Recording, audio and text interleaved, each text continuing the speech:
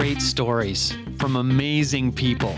Conversations from the Marsh at Podcast Alley. This is Sports and More with Dean Millard.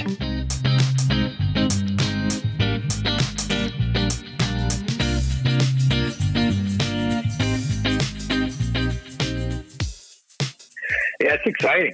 I would expect that the work productivity level in Canada is going to go to the same levels as March Madness in the U.S. It's going to be very few people getting any work done while this is going on. But it's exciting. It's the other factor too is what if a team has a positive infection for a player or two players or three players. And if it's a top player, that could change the whole landscape of the series. So that part, is a major factor that's likely, hopefully doesn't happen, but it could happen. Then that could really affect, it could affect the odds of anybody kind of either winning it or getting knocked out. So it does make it kind of exciting in that sense that, right now, there's not much disparity between who could win the cup and who's going to get knocked out in the first round. Hello there, and welcome to episode 51 of Sports and More, the podcast. My name is Dean Millard, and that was the voice of Alain Wall, NHL agent from Wall Sports Group. A terrific conversation we had about the NHL return to play and the role of an agent, which has changed quite a bit over the years. This is Sports and More, where almost anything goes. For the most part, we stay away from politics, and for the most part, we stay away from religion as well. But pretty much anything else goes.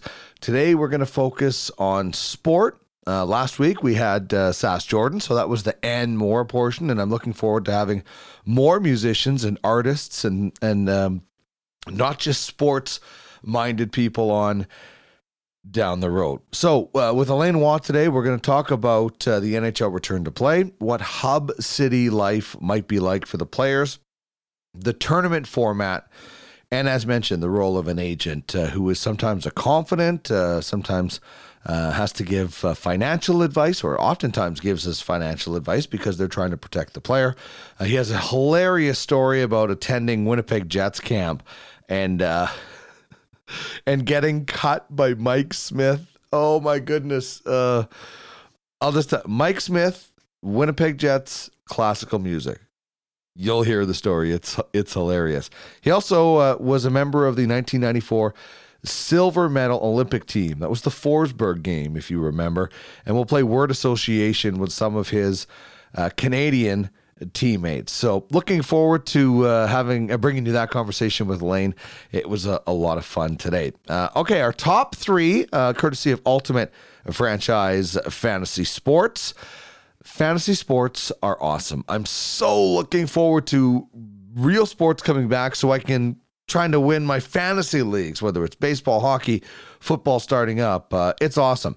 And fantasy hockey is even better with Ultimate Franchise Fantasy Sports. It's more realistic than ever. You can own a team if you can convince one of the only 31 owners to sell. Falling short of that, you can become a scout. Exactly what I said. You can scout for a fantasy hockey league.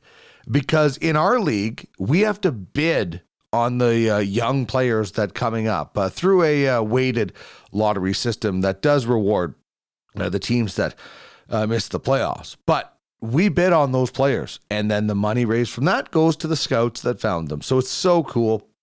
You can find list players and make money when they are drafted. In this format, you own the game, so get in the game. www.uffsports.com. So our top three today is, who do you think are the best or favorite, whichever way you want to go, NHL players to ever wear the number 19? And the reason I'm going with that is because it's Burnaby Joe's 51st birthday today. So, Joe Sakic, pretty awesome player to wear number 19. I want to know who are your top three NHL players to wear number 19. Hit me up on Twitter at Duck Millard and give me your top three. So I'm not putting Joe Sakic in this category because he's the topic of it, but he certainly would be one or two. My honorable mention is Eric Nestorenko. If you don't know who that is, you haven't watched the movie Youngblood nearly enough. Because I am all about the movie Youngblood. So Eric Nestorenko was the father of Dean and Kelly Youngblood. And he also played in the NHL. He played for the Toronto Maple Leafs, which is where he wore number 19. So that's why Eric Nestorenko is my honorable mention when it comes to NHL players that have worn number 19. Number 3 for me is Bryan Trottier. Not just because he is so funny in the Brian Bellows chirping video on YouTube in his high-pitched voice, but also because he was an excellent player, a dominant player, Stanley Cup champion, a legend, a key cog of those Islanders teams, and then went and had success with the Penguins. So Trottier is number 3 for me. Number 2 is Big Bird, Larry Robinson. If you were lucky enough to watch Larry Robinson play in his prime, then you know the impact that this guy had. Can you dig it? Can you dig it? He was so tough. He was so good defensively, and he did at times score some points on those Canadian teams. So Big Bird, I was such a, I was much too young to really understand when I would watch him as a kid. But the more older I got and I watched back on some of those games and some of those dominant Montreal Canadian teams, he was just amazing. And then went on to have some pretty good success behind the bench. And number 1 is Steve Yzerman. No Joe Sakic in this one because he's the reason for the poll being at his birthday. And so you got to go with Stevie Y. A terrific offensive talent that learned to be one of the best all-around players and, multiple Stanley Cup champion. So Steve Yzerman, number 1 for me to wear number 19. Hit me up on Twitter at Duck Millard, and you can get more details at uffsports.com if you would like to become a scout in the Ultimate Fantasy Hockey League. By the way, I want you to check out Podcast Alley. We'll have one-timers with Elaine Waugh a little bit later on in the week.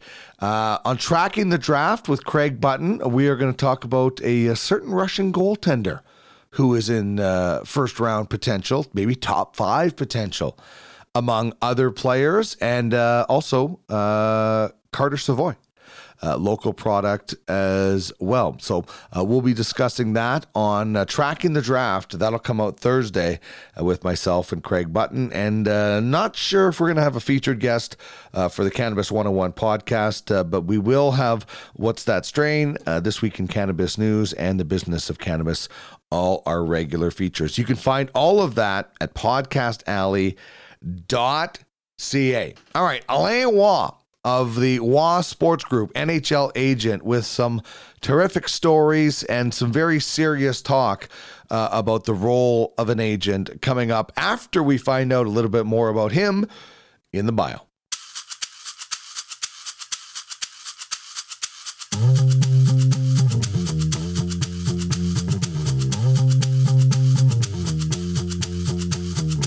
Time for the bio. Alain Waugh was born and raised in Campbellton, New Brunswick. He left home to play prep hockey at 16 years old at Rosemary Hall in Connecticut, then spent 4 years playing goal at Harvard, winning a national title in 1989. He was drafted in his freshman year by the Winnipeg Jets and was given a choice of joining Moncton in the AHL or the Canadian national team. He chose the Maple Leaf, but in 1994 was cut before the Olympic Games, leading him to play in Finland for most of the season. The Olympic team picked him up right before the Olympics, and he spent that time in Lillehammer wearing the maple leaf as a backup. He played in the Colonial League during the NHL lockout in Saginaw, Michigan, then a season back in Austria before retiring. Back in Canada, he dabbled in a tech company, but 2 years out of hockey brought him back.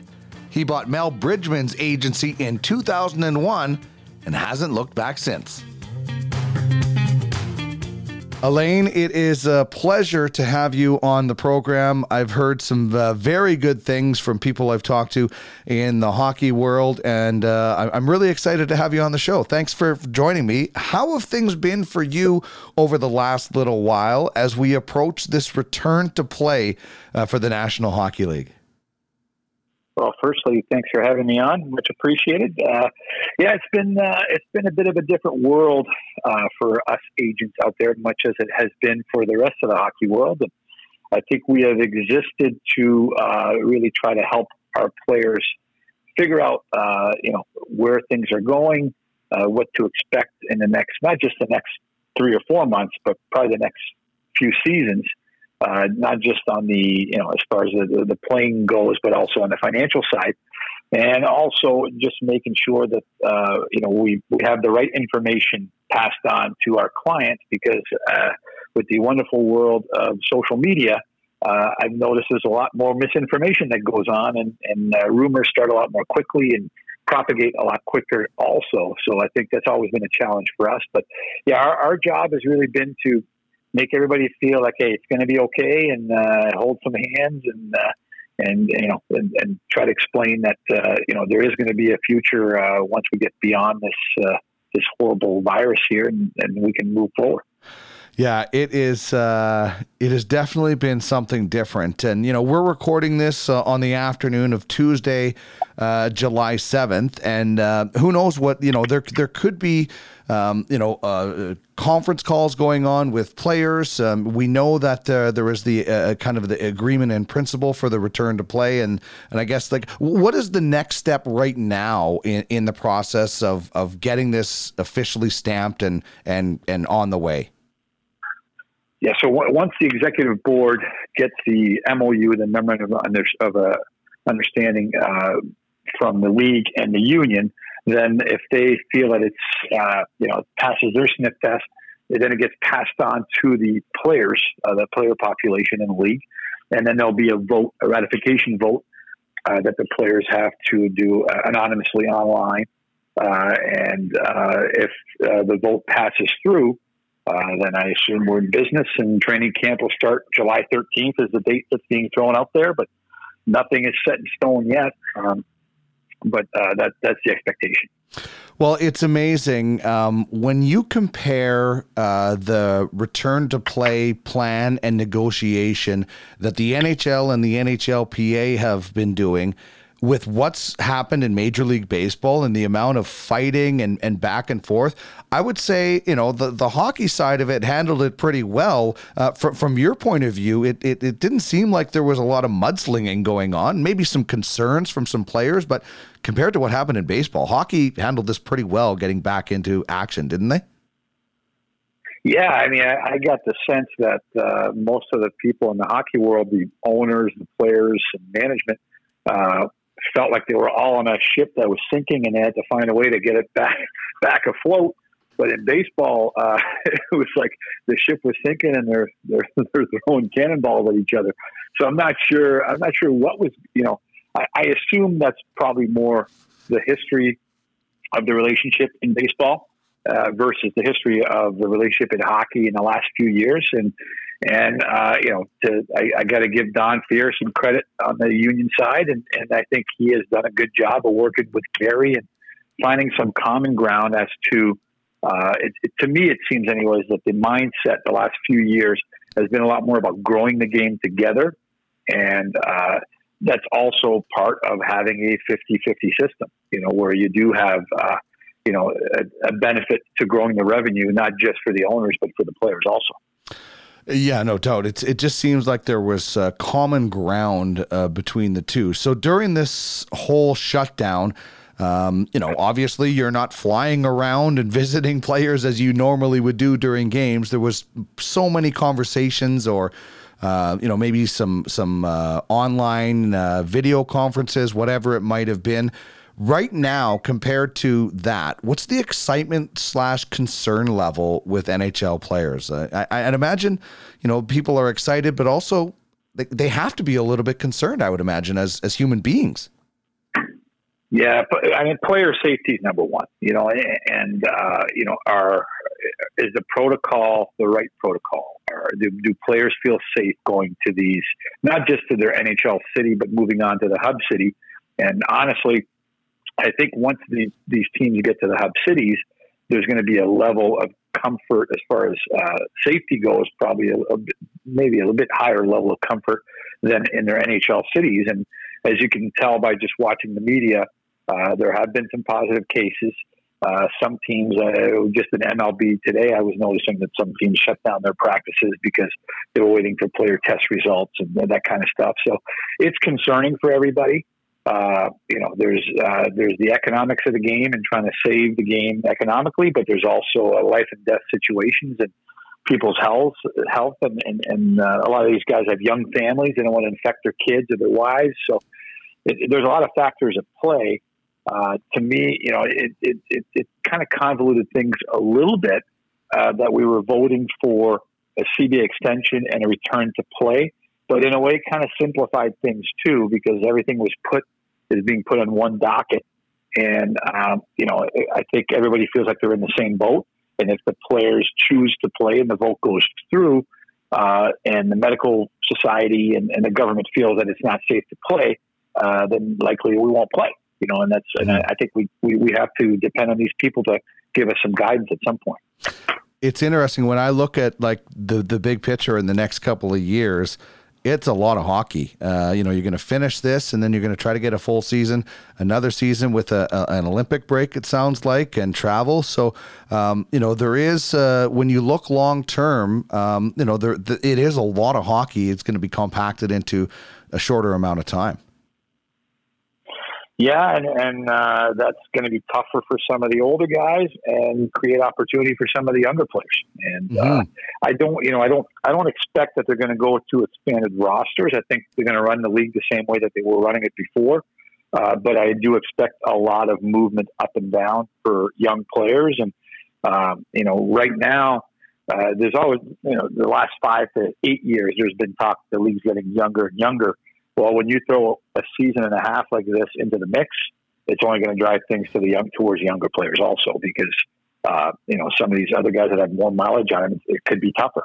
Yeah, that's a really good point. We're chatting with Alain Waugh, who is an NHL agent with Waugh Sports Group. You can follow on Twitter at RSG Hockey, and you can also head online waughsportsgroup.com. What are players expecting? What do you think life in the Hub City bubble sort of thing is going to be like? Do you expect players to bring families? What's it going to be like for single guys that are maybe used to, going out and on off nights? It's going to be very different, isn't it? Yeah, they better get that 5th season of Peaky Blinders out before they get to the Hub City.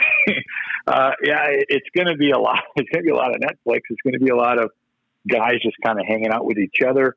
I've heard, the possible setup for certain cities where a lot of the top restaurants in those cities may kind of set up mini restaurants, like pop-up restaurants in the facilities where the players are, so they have more choices to eat. I do think they're going to set up golf for certain guys, but again, with this tight protocol, it's going to be interesting to see how guys get out there and golf without touching, without really being subject to the general public.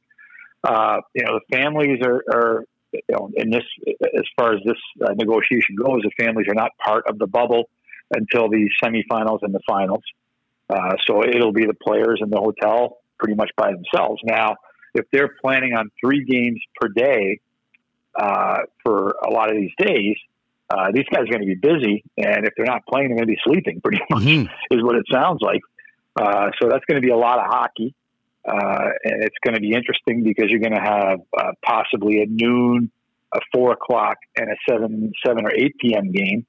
So, your body clock feels a lot differently. I remember being a player, and I wasn't a big fan of any game before 4 p.m. So, it's going to be interesting to see how some of these guys adapt to these different time changes for the games.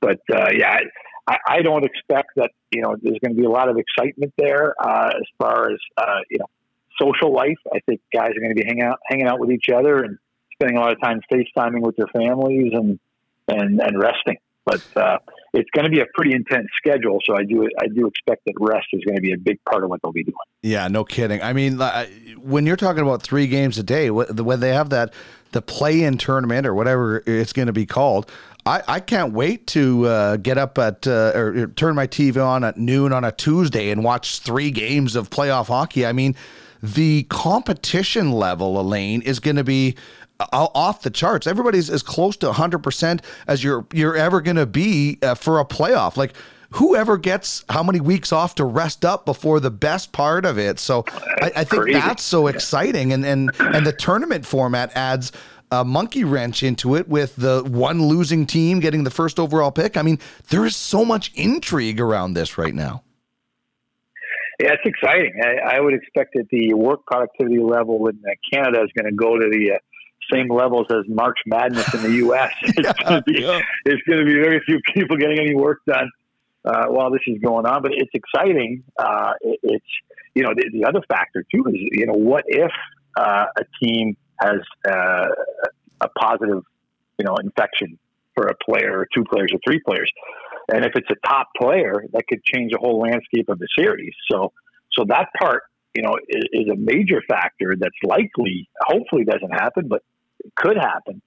And that could really affect, it could affect the odds of anybody kind of either winning it or getting knocked out. So it does make it kind of exciting in that sense that right now there's not much disparity between, who could win the cup and who's going to get knocked out in the first round.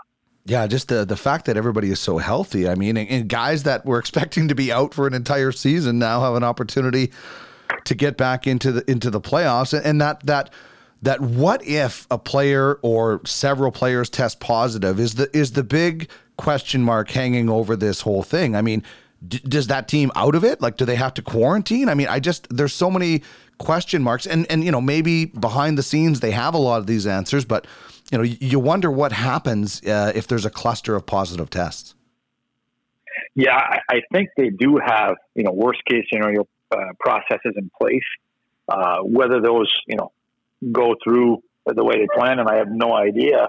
But yeah, that's a concern, and especially if you have a couple positive tests and they just played it against another team, then that visiting team probably has to get quarantined also until everybody gets tested. So it could create some issues for sure.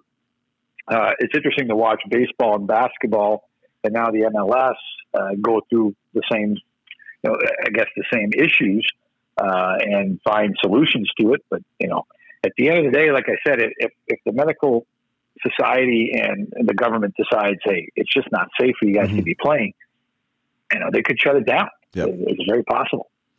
And then, it seems silly to go to this one after talking about, life and death situations, but then there's the atmosphere of games without fans. I mean, I don't know if you remember this, many years ago, there was some sort of broadcaster strike and the Hockey Night in Canada games were just nat sound and it was cool, but there was crowd noise. Now it's going to be like watching a game on an outdoor rink almost, because you're going to hear the slap of the puck and all that stuff. Would you be in favor of just natural sound of the game, or would you be in favor of them piping in some kind of crowd? Like if you watch any of the Korean Baseball League, they got these cut out characters and of fans in the stands, and they have music and piped in noise. What would you be in favor of? I would like the piped-in noise. I think it creates an atmosphere. I think if it's just a natural sound, it's great. But I think even for the players, they're so used to a packed arena and the sound of the fans, and I think it creates that atmosphere that you're used to mentally and psychologically playing the game. And also, if there's no piped-in sound, I think some of our young viewers may learn some new 4-letter words. So they may want to watch that a little bit, because it's going to be very clear if there's no other sounds blocking it out. Yeah, that's a good point. But it is a good point about the players too, right? Like you've played the game. You know what it's like when you're playing in front of 5% capacity as compared to 105% capacity. And not to say that it makes you a better player, but it does, I think, impact the player a little bit depending on who that player is. I do. I think there's a bad Florida Panthers joke in there somewhere. Mm-hmm. But I do think that guys perform better, especially like in the playoffs, and the atmosphere is charged, and it does bring you energy. It's that extra gear that some guys find sometimes when they feel that adrenaline going, and I'm sure it's a little tougher to get the adrenaline going when it's an empty rink. 100%. We're chatting with Alain Waugh, NHL agent. You can check out his information on the website at waughsportsgroup.com. And I wanted to ask you and chat with you particularly on this show today about kind of the role of the agent, because the role of the agent wears so many different hats. And I guess, first of all, you started in 2001. So here we are almost 20 years later. Has it changed a lot since you got into it? It has. It's really almost like, I would say night and day, but it's evolved and become more detailed and become more involved than it has ever been. And one thing that drives it is the players are, the players we're recruiting, we're starting younger and younger, which I'm not a fan of. I know that Sweden has a rule where you can only start speaking to a kid and his family January of the year he turned 16. Well, in North America, we don't have those rules. And that drives the market younger and younger, because you also have more and more agents or young people trying to be agents coming out of university and jumping on these young players early. So that also changes our responsibility to the player, because if you sign a kid and he's 14 seems to be a very popular age because they have the underage draft in the WHL. Right. So that's a big year for kids in Western Canada. So you start talking to kids at that age, you're going to be a lot more involved on the development side.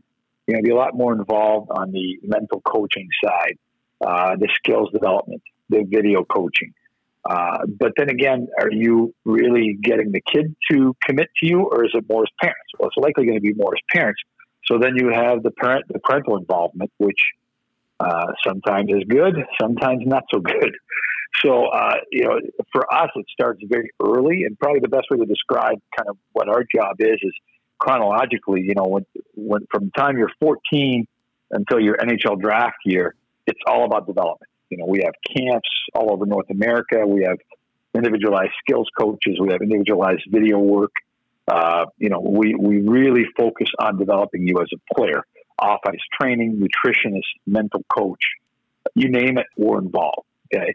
So then once the kid either chooses he's going to go major, junior, or NCAA, then his draft year comes along at the age of 17 and 18. And then our job is really to promote our guys. And this year is interesting because we've had to do a lot of our promotion online. So we've really built a big video library of all of our NHL draft prospect hopefuls and getting it out to teams, getting it out to social media, having conversations with teams.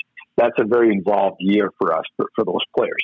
Then once the player's drafted, comes the first contract. And people always associate the contract with that's all the agent does, but that's really kind of a small part of what we do. Then we negotiate the first contract. Then we start having a conversation about financial structure for the player, opening a bank account, buying your first car, getting your first credit card, basically what's a mortgage, getting them disability insurance, making sure that they're covered with their life insurance once they start getting married and having kids, talking about prenups. Then you get into, turning pro and starting to make real money and making sure that we help them protect that wealth. That's why we have a wealth division. We try to educate our players on, how their finances work, and when they're done playing, what their plan should be. Then we get into the conversation about life after hockey, and you should start thinking about a career, outside of hockey before you're done playing hockey. Maximize your networking and maximize your popularity. So as you can tell, you start at 12, 13, 14, and by the time you know it, the guy's 35 and retiring. We're still involved with his life after that. So it is it's a whole life cycle that I enjoy a lot, because you kind of have to be a jack of all trades. You have to be knowledgeable in a lot of different areas, and be able to guide players in the right way. And of course, there's some stuff that we outsource, and we have professionals around us that help us. But I enjoy that part of it. I like a good example is a guy in Edmonton right now, Kyle Brodziak. Kyle was with me since day one, since he was 16 years old and junior. And, now I know his wife, I know his kids. He's had a great career, and it's heading towards the end. And then that's, to me, it's fulfilling to be able to, I was there all along, and, it's been such when I look at Kyle, it seems like it was 2 years ago that I went to see him play in Moose Jaw. It flies by. Yeah, when I start seeing guys retiring that I watched in junior, it starts to make me feel old, but also gives me a sense of appreciation of seeing that player from the smallest of the small. I remember Dion Phaneuf coming to Red Deer Rebels camp for the first time and saying he wasn't going to back down from anybody, and he really didn't back down from a lot of people in his career. And then, guys like Cam Ward and Colin Fraser that I got to see in their first career, and then watch them through their hockey career is so cool. And listen, like the agent when you were in your playing days probably didn't do as much as you are doing now, but it means you're providing more of a service for a player, and you can help a player when an NHL or a pro athlete suffers a severe injury. They're scared because that's their livelihood, whether it's their knee, their ankle. So you have to help them with injury, sometimes illness. And thankfully, more and more people are coming forward, at least maybe to you, about some mental health issues. I mean, sometimes the agent is the first person a player calls before their family. Sometimes that player more than their family does, because there might be things they don't want their family to know. So thankfully, that players are reaching out more for more mental health help is something, or maybe addiction or whatever it is. People seem to at least want to reach out for help more, and that's something that's probably newer to the agent role.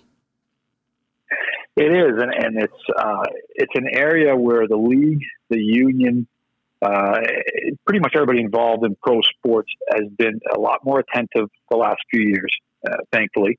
And have improved a lot. We have good resources with the union. Sadly, I had to live through the Rick Rippon saga, because Rick was with us for ever since his junior days, right? And that was a very sad story. But you know what? Out of it came Project 11, right. Mind Check, two great programs that address mental illness issues and bring resources to young people to feel like they can talk about these things. And, to me, the mental health issue is a super important one.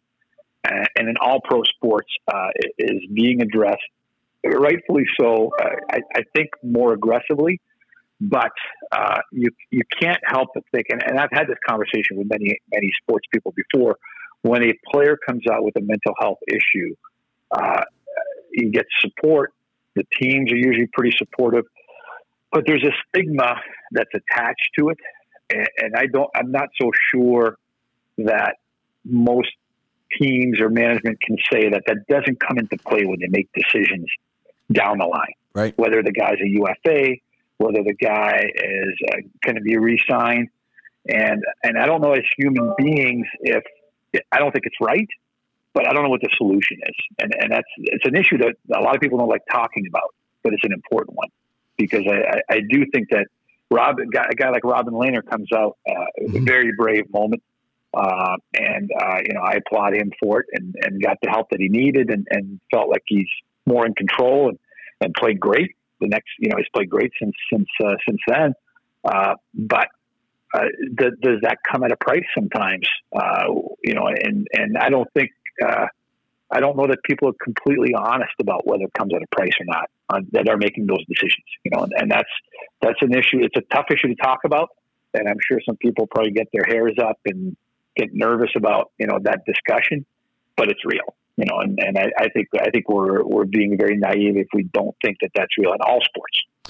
100%. And I think there's been kind of it's been alluded to that maybe teams do have that concern when talking to Robin Lehner about a contract. Is it the same as a guy who is injury prone and only plays 45 games because he gets a bad shoulder or a bad knee? Do you is it fair to worry about that from a player side, or is it a fair thing for a GM to say, am I only going to have this guy for season? Is he going to break down? I don't know. I don't like to think of it that way. I'm someone who is on this journey with mental health.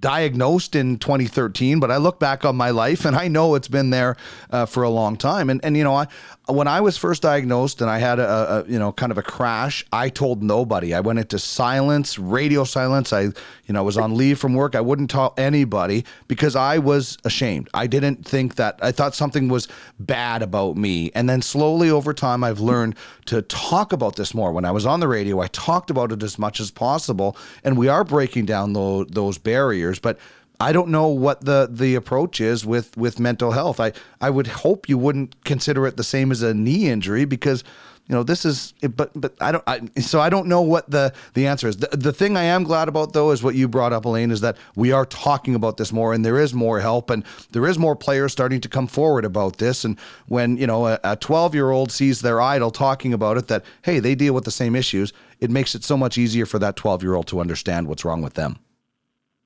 Yeah, we've come a long way, and I applaud you for bringing it up as a subject because I do think that it needs to be talked about. And if you rewind things 10 years ago from now, I think we've come a long way, but we're still not quite there. I do think that there are some uncomfortable issues that need to be addressed, and hopefully they will be. Another thing that is uncomfortable to talk about, and it's being talked about a lot right now in hockey, is the hockey culture, and it's important conversations to have. There's nowhere in any sport or life for racism, in my opinion, and there's also no reason for hazing. And I don't know whoever thought it was a good idea for some of these things to happen to make a team grow together. Because if that happened to me, I would resent the people that did some of these things to me. So what would be your advice to any player that came to you with hazing concerns? Yeah, I played through that era of, it builds character and you got to make these guys do this and do that. And the biggest question is always, where's that line between, making you feel a little bit embarrassed, but part of the team and you're building character, and morally destroying somebody's, I guess, well-being or stepping over that line. And I think it's a very fine line. And I do think that that's happened a lot in the last 50 years of the game. I have no idea who came up with it. It's horrible. It's probably destroyed some players' careers. I know that it's destroyed some players' mental health. And there is no room for it. To me, they're bullies. They are players who get to a certain level or certain age within a league, and they feel that it's their right to put some of these kids through what they went through. And yes, they're partly to blame, and then the people who did it to them, before they got there, are probably even more to blame. So it's, I don't know where it started, but it needs to stop. And I think everybody in the hockey world feels the same way, that there's a difference between showing respect to veteran players and knowing your place as a rookie and being hazed. And if guys don't know that difference, then they need to be educated. Yeah. And I always, I've heard for so long that, hockey players are the greatest athletes and greatest people. And I think a lot of them really are. And I'm not trying to paint all hockey players with the brush, but there is sometimes that hockey hierarchy on junior teams where the vets who maybe are draft picks feel a little bit bigger. And listen, I don't think there's anything wrong with grouping some rookies together in a shopping mall and having them sing Christmas carols in December, and maybe it makes them feel a little bit uncomfortable, but they're kind of bonding together as maybe getting over their fears together, and you can have a laugh, as opposed to not letting a player go to the bathroom on the bus or stuffing people in bathrooms. Like, it's just, I don't know.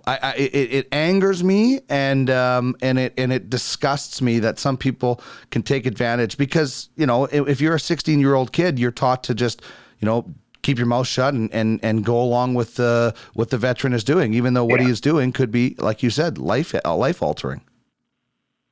It is, and it often leads to them keeping their mouth shut when even worse things may have happened to them, and it's completely wrong. And there's no room for it in the hockey culture. And you're right, hockey players are great people, and they're probably the toughest athletes out there when you think about what they put their bodies through and how many games they play in a season. But being tough and having empathy and being human are two different things, you know. And to me, like that is I'm glad that it's been brought out.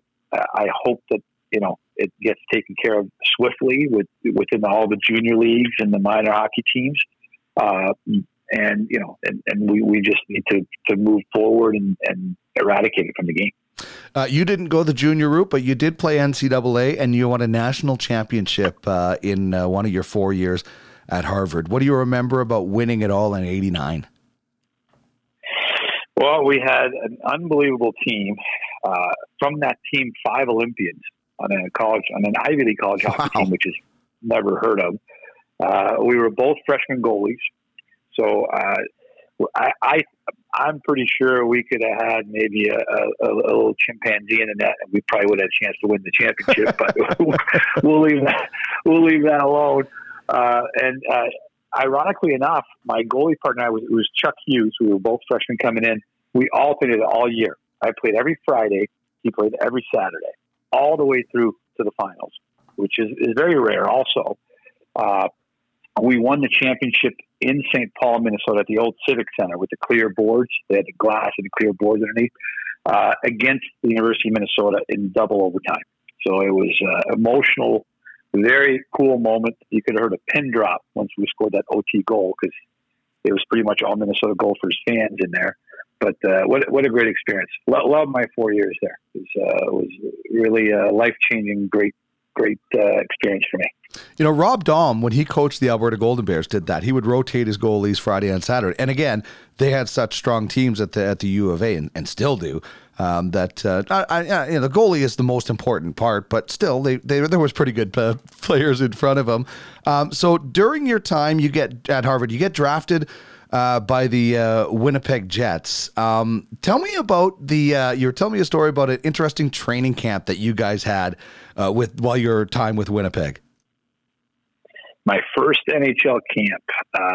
So I just graduated from college in 1992, and Teemu Selanne's first NHL camp too. I think Teemu was a rookie also. We show up, and there's 3 full locker rooms, and Mike Smith was the GM. Mike Smith, interesting guy, very, very smart man. I think, you know, I don't have proof of this, but I'm pretty sure Mike tried to move to the Soviet Union in the 1970s because he was enthralled with the Soviet Union. Like I think his major at Clarkson was, Russian studies. So we show up at camp. Half the camp are Russian players. We had almost 40 Russian players in camp. Wow. It was an absolute bloodbath. We had, who was the guy? Stewart, really tough guy. Anyways, it was honestly, I've never seen more fights in one camp. I felt bad. The Russian players, most of them didn't speak any English at all. You know, this is 1992, so they're just kind of starting to come over. And Mike just wanted a big contingency, and it was some good players. And I'll always remember we used to do this drill at the end of every practice, where you would go with your line and then move the nets in, and you would skate around, and John Paddock would blow the whistle, and you'd have to sprint, for as fast as you can, for as long as you can, and he'd blow the whistle, you'd slow down. And we had one group was 4 North Americans and a Russian. And the Russian was going like full tilt all the time. And it's kind of an unwritten rule, like when you're doing that drill, that like you stay at the same pace, you don't kill anybody. So he's going around the corner right by the net. And I think it was Stewart, cross-checks him in the back into the crossbar, blood everywhere, guy's forehead split open. And he just gets over me. He's like, "You got to be a better team player, buddy. You're killing us here." Whoa. And then the whole camp changed from then on. Like every Russian kind of knew, like, okay, I kind of got to watch my P's and Q's here a little bit. But it was a very interesting dynamic just to see how the two sides were working, and it was still pretty, 92 is still pretty early with, like, the Russians, a lot of the Russians coming over, and then that Cold War kind of, they just got through communism. Was that 1990, I think? So it was historic. It felt historic. Yeah, and Mike was a very interesting guy, eccentric, a very, very eccentric guy. Whenever when he brought me in to cut me from camp, he had classical music blaring on his. I think he had like an old vinyl, like spin top, and he had classical music blaring, and he was yelling at me over the music. Like, he doesn't turn on the music to let me know he's going to send me down to the minors. And I'm like, what is going on here? This is like out of a movie, That's so weird. But I love Mike. He was always a good guy to me, and a very smart guy, but very eccentric in his own ways. Yeah. Oh man, the classical music is such a weird touch. It was kind of creepy. Yeah.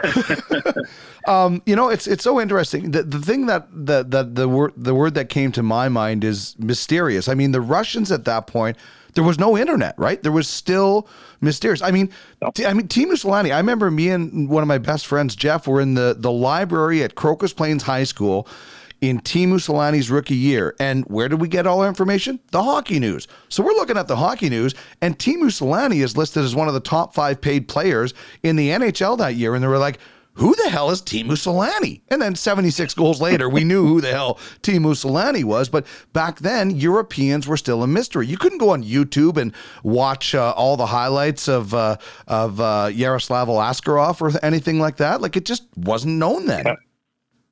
Yeah, I think we take it for granted now, but yeah, it was. There was definitely an air of mystery, when those guys came over, and sometimes the hype went with the player, and sometimes the hype was way off. So it was it was very interesting. So you're with the Jets organization, and they gave you a choice. You could go to the AHL, you could join the Canadian Olympic team, and you chose the Maple Leaf, which is great because you got to participate in the Olympics. But just putting that sweater on for the first time. I know it's cool when you can, if you're a Jets draft pick and you put on a Jets, but when it's your country, did you get a special feeling the first time you put it on for an actual game? For sure. It's, there's nothing like playing for your country, especially in international competition that's being watched by all of Canada. That was a great experience. It was Lillehammer that year. That was the last year that we had amateur players until we went back to it.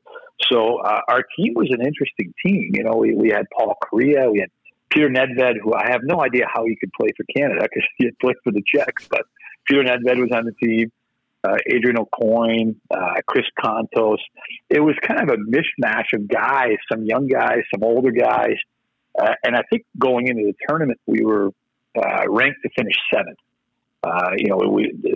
People that were kind of, I guess, putting the odds together for the Olympics didn't think very highly of our team. And we went in there and just had a really good chemistry, good group. The 3 goalies were Corey Hirsch, Manny Legacy, and myself. Manny and I are still really good friends now, and I text with Hershey all the time. Another guy, another big advocate of mental health. Yep. And going into that tournament, it was almost surreal. We played against Slovakia, and my idol Peter Stastny, who at the time was like 40 something, I think, because Peter was playing for the Slovaks, and we played the Swedes, and the Swedes had Forsberg and Kenny Jonsson and Tommy Salo. So there were a lot of great players came out of those Olympics, but at the time were not very well known players.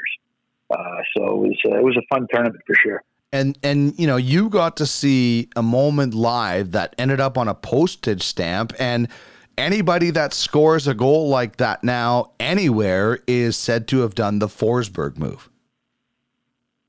That was an amazing move, and my personal story to that is Manny Legacy was supposed to back up the gold medal game, And Manny in warm-ups took a very heavy shot to the midsection. So the coaches came to get me. They're like, hey, you got to get dressed. You're backing up because Manny can't go. And so, I went put on my gear. I had, Hershey had played every game, so I hadn't played a game in 3 weeks. And I'm like, oh my God, I'm backing up the gold medal game. I get my gear on. We start the game, get to overtime. Hershey gets run over. And he's giving it the shoulder. Like, I don't know if I can play. I can't move my shoulder. And I'm just dying. I'm like, please get up. Do not make me get in there. And he finally got up and finished the game. And, the rest is history. We lost in a shootout. But I could only imagine having to go in there in OT. I would have had a heart attack. I was like, please. And then the ironic part is after the game, they picked 2 guys from each team to do the drug test. And I was one of the guys that picked Peter Forsberg, Kenny Johnson, Paul Kariya, and me. I don't know why they picked me. And they must have seen me in the gym or something. And I had no problem getting through that test. I was like, man, I got to go so badly right now. It was a 2-second test for me. But that was an interesting game for sure. Oh, no kidding. Where do you keep your silver medal? Right now, it's in the New Brunswick Sports Hall of Fame. Nice. I gave it to those guys about a year and a half ago, and it's on display there. Probably, better place than my house. So you briefly played in Finland before the Olympic tournament, and you were the only North American on the roster, I think. So you were kind of like those Russians coming to Jets camp. What was that experience like playing as the only North American? It was very interesting. I was, and I'm still friends with some of those guys. We had a good team with it. Jokerit back then was owned until recently has been owned by Harri Harkimo, and Harri Harkimo is one of the richest men in Finland. He owns all the newspapers. So every year he would go out and he would sign most of the best players because he would pay well.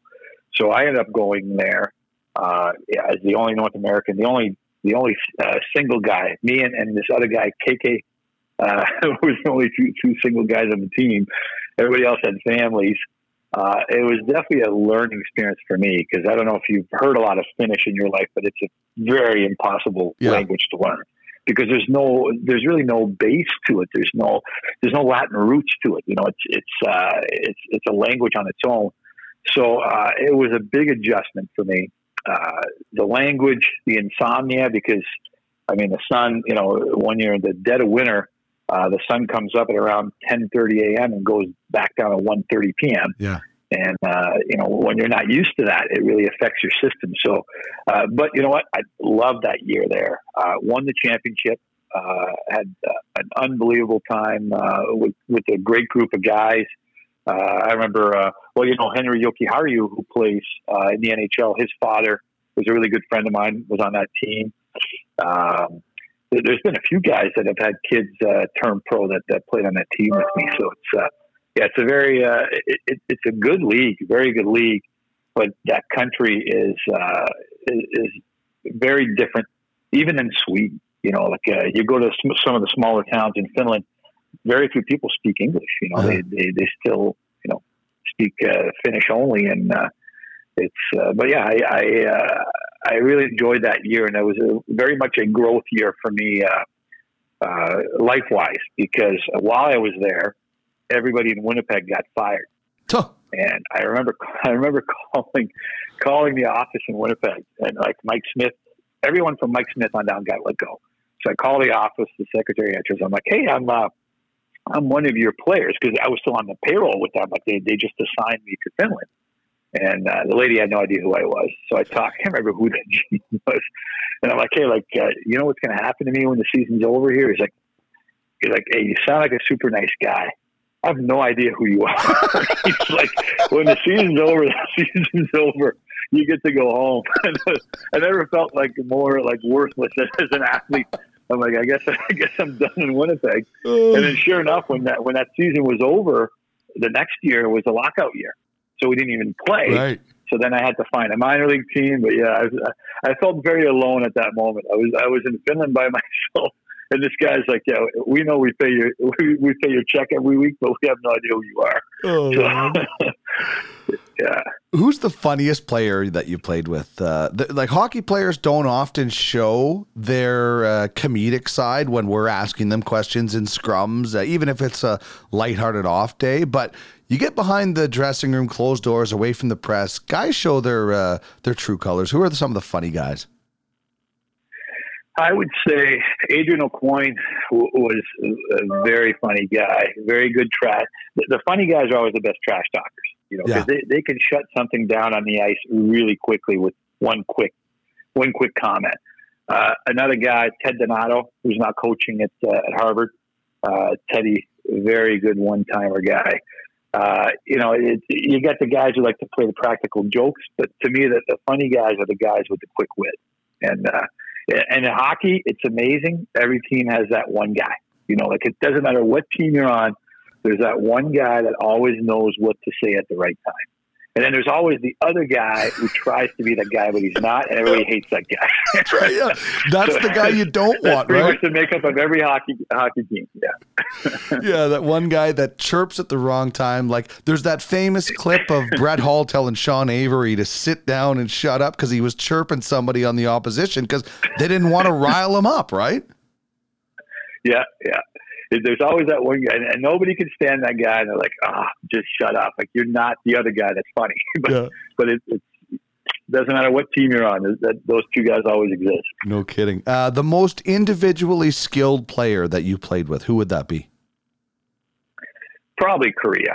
He's not only was he skilled and he could skate, but, man, he was always, first one on, last one off. A lot like Ryan O'Reilly is now in the NHL. You have those guys who are perfectionists that are never happy with their game, and they're out there nonstop. And I think Crosby's kind of the same way. He was that player. Super skilled, very, very quiet, very humble. But man, was he skilled. Okay, I'm going to do word association, one word for some of your former teammates. That's what we'll end with. But I want to ask you quickly about your Life After Hockey series. This is something that you talked about. It's the role of the agent. You're a financial advisor, and you're also a Life After Hockey planner. This is an interesting series that you have going. Can you tell me a little bit about it? Yeah, we thought it was important for us to let some of our guys express how they get ready for, a career after their playing career. And we always try to impress on our young players that the time to think about that is not once it's all done and nobody remembers who you are, but really when you're at the height of your success in your career, and you can really network, and you can really use that popularism that you have with the fans to really build a second career. So what we've done is I asked Mike McKenna, former client, forever client, who's now doing TV with your brother with the Vegas Knights, to do a series of interviews, short interviews with some of our players like Dale Weiss, who just invested in a mom spa business, Colin Greening, who is at Harvard Business School. We've got we've got guys coming from all walks of life. Grant Klitzum, who's helping us put the program together, also on a day-to-day basis. And Grant played in the NHL and then had a back injury, had to retire. So he's kind of heading the after the game program. It's interesting. The young players are finding it very interesting. They saw our social media stuff come out today. I've had a few of our young guys say, "Hey, can you email me the interview, or how do I get it? Because I really want to see this."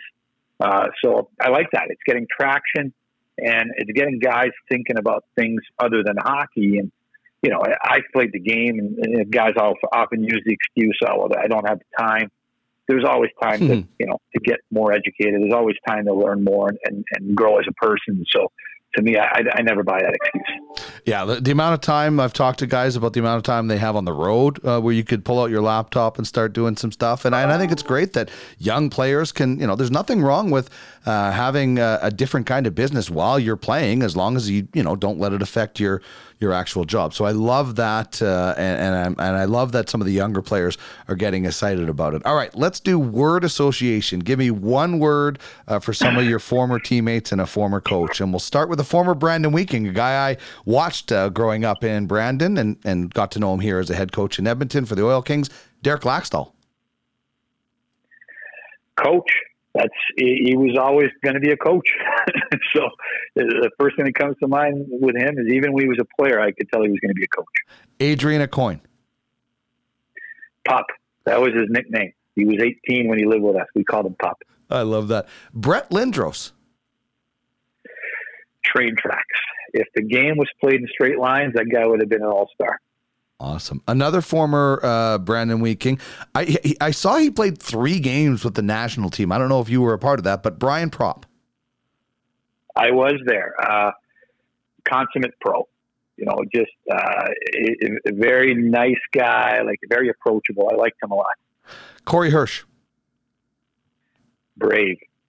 What he's doing with the mental health stuff, very brave. Mm-hmm. I had him on a previous podcast. I really enjoyed the conversation. Paul Correa. I will say talented. Some of my teammates may call him cheap.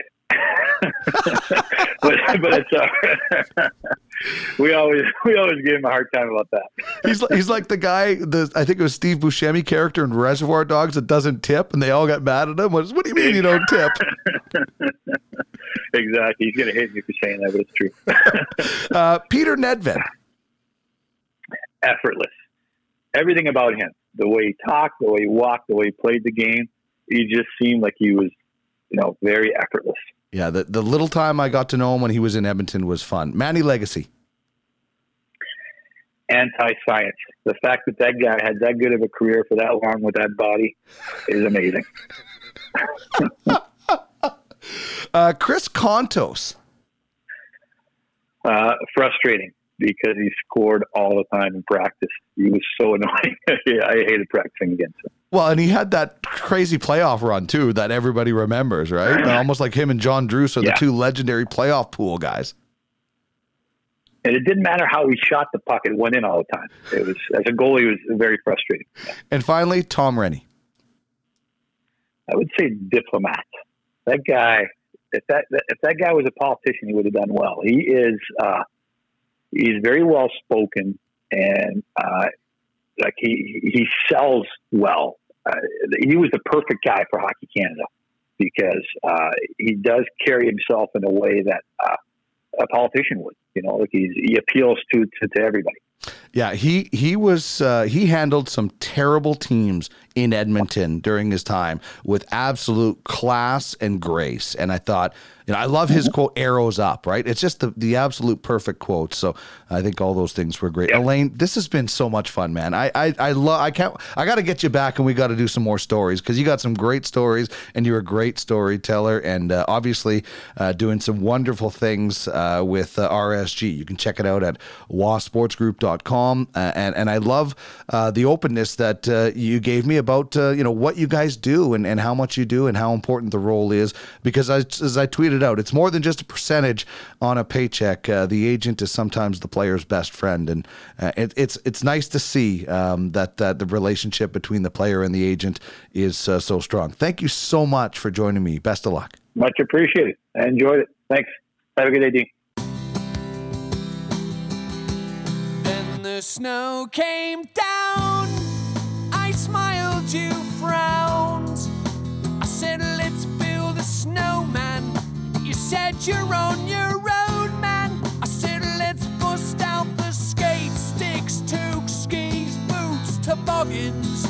You told me all downtrodden, I'll be in my room, all gloom and just because the snow came. This is the Sports and More podcast with Dean Millard.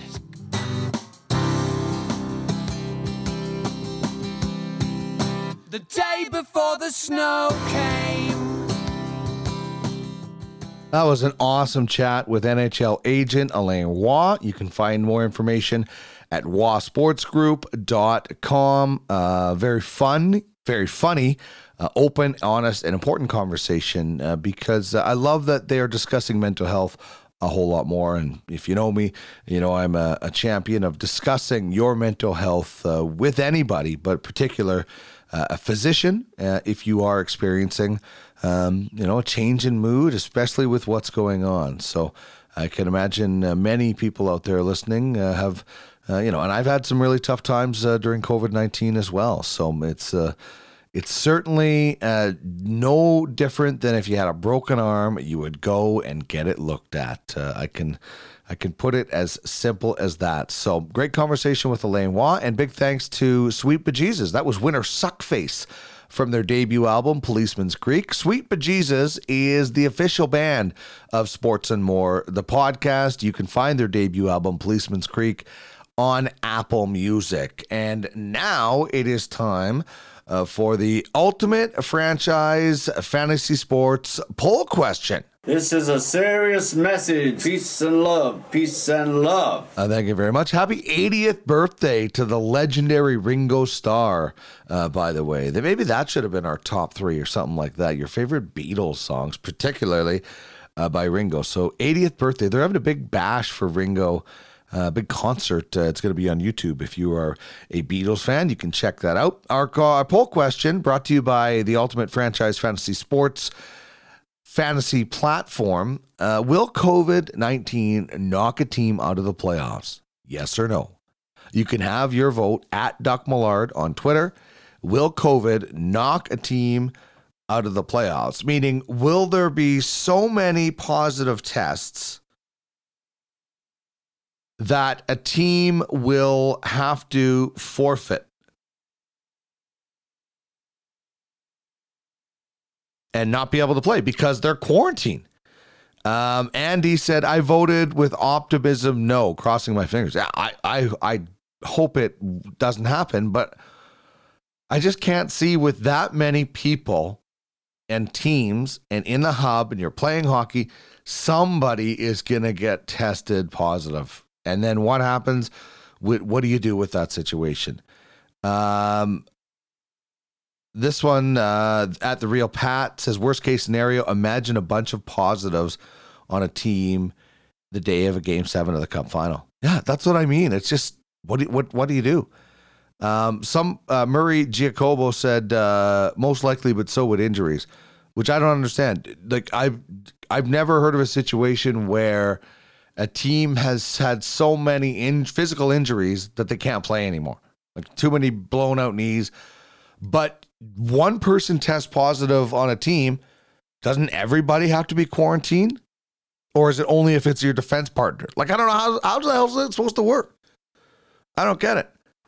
As long as the guy's on a different line, you're okay. Like, wouldn't the whole team be quarantined? So I don't know. My vote, I would love to vote no, but I just don't. I could see that happening.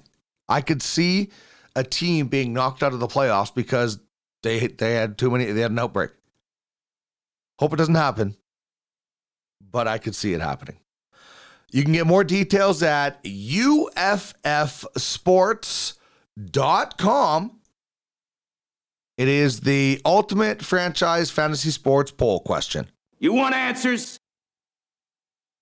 We are indeed looking for answers to that question. Your answer in particular. Okay, perfect player now as we wrap things up. We talked with Alain Roy about the 1994 Olympic gold medal game and how he thought he was going to have to go in, and he had a perfect seat for what has become an iconic goal, the Forsberg goal. So in perfect player, we're doing Swedish forwards. Here's how it works. You take 3 Swedish forwards, put them all together to make the perfect player. Be Dr. Frankenstein on this one. For me, Peter Forsberg is, for me, the best Swedish forward. I know a lot of people didn't like because he would suddenly find it impossible to stay on his skates and draw penalties, and other times it was impossible to knock him off, but he was so skilled. that goal in 94 was just the very beginning of an awesome, awesome career. So I'm going with Peter Forsberg and the Sedins. I mean, like, I think you have the greatest Swedish forward with two guys that think alike, that can be in different spots, on the ice. Like, sign me up for that. So the Sedins and Peter Forsberg is what I'm going with for perfect player. Would love to hear your perfect player. Swedish forwards. Might be, Mats Naslund is out there, or Marcus Naslund, or, there's been so many great Swedish forwards. So I want to hear who your perfect player is using Swedish forwards. Take 3 players, combine them to make the best one. And that's it for us today. Big thanks to Alain Roy from Roy Sports Group. What a fun conversation that was. We'll have one-timers out with him a little bit later on in the week. Hope you enjoyed the conversation today. And if you did, please subscribe wherever you find your podcasts, and please leave us a review. It is so important for us to find out what you like and what you might think could improve the show. Constructive criticism, always welcome here on Sports and More. And if you'd like to be a part of the show, maybe you think you have a good guest, you have a good story to tell, or if you'd like to advertise, we have a lot of cool things happening here at Podcast Alley that you can be a part of. Email me, sportsandmorepod@gmail.com. That's it for me this week. Big thanks to Alain Roy. To play us out, this is Sweet Bejesus, and this is the song Falling Fast. Playtime is over.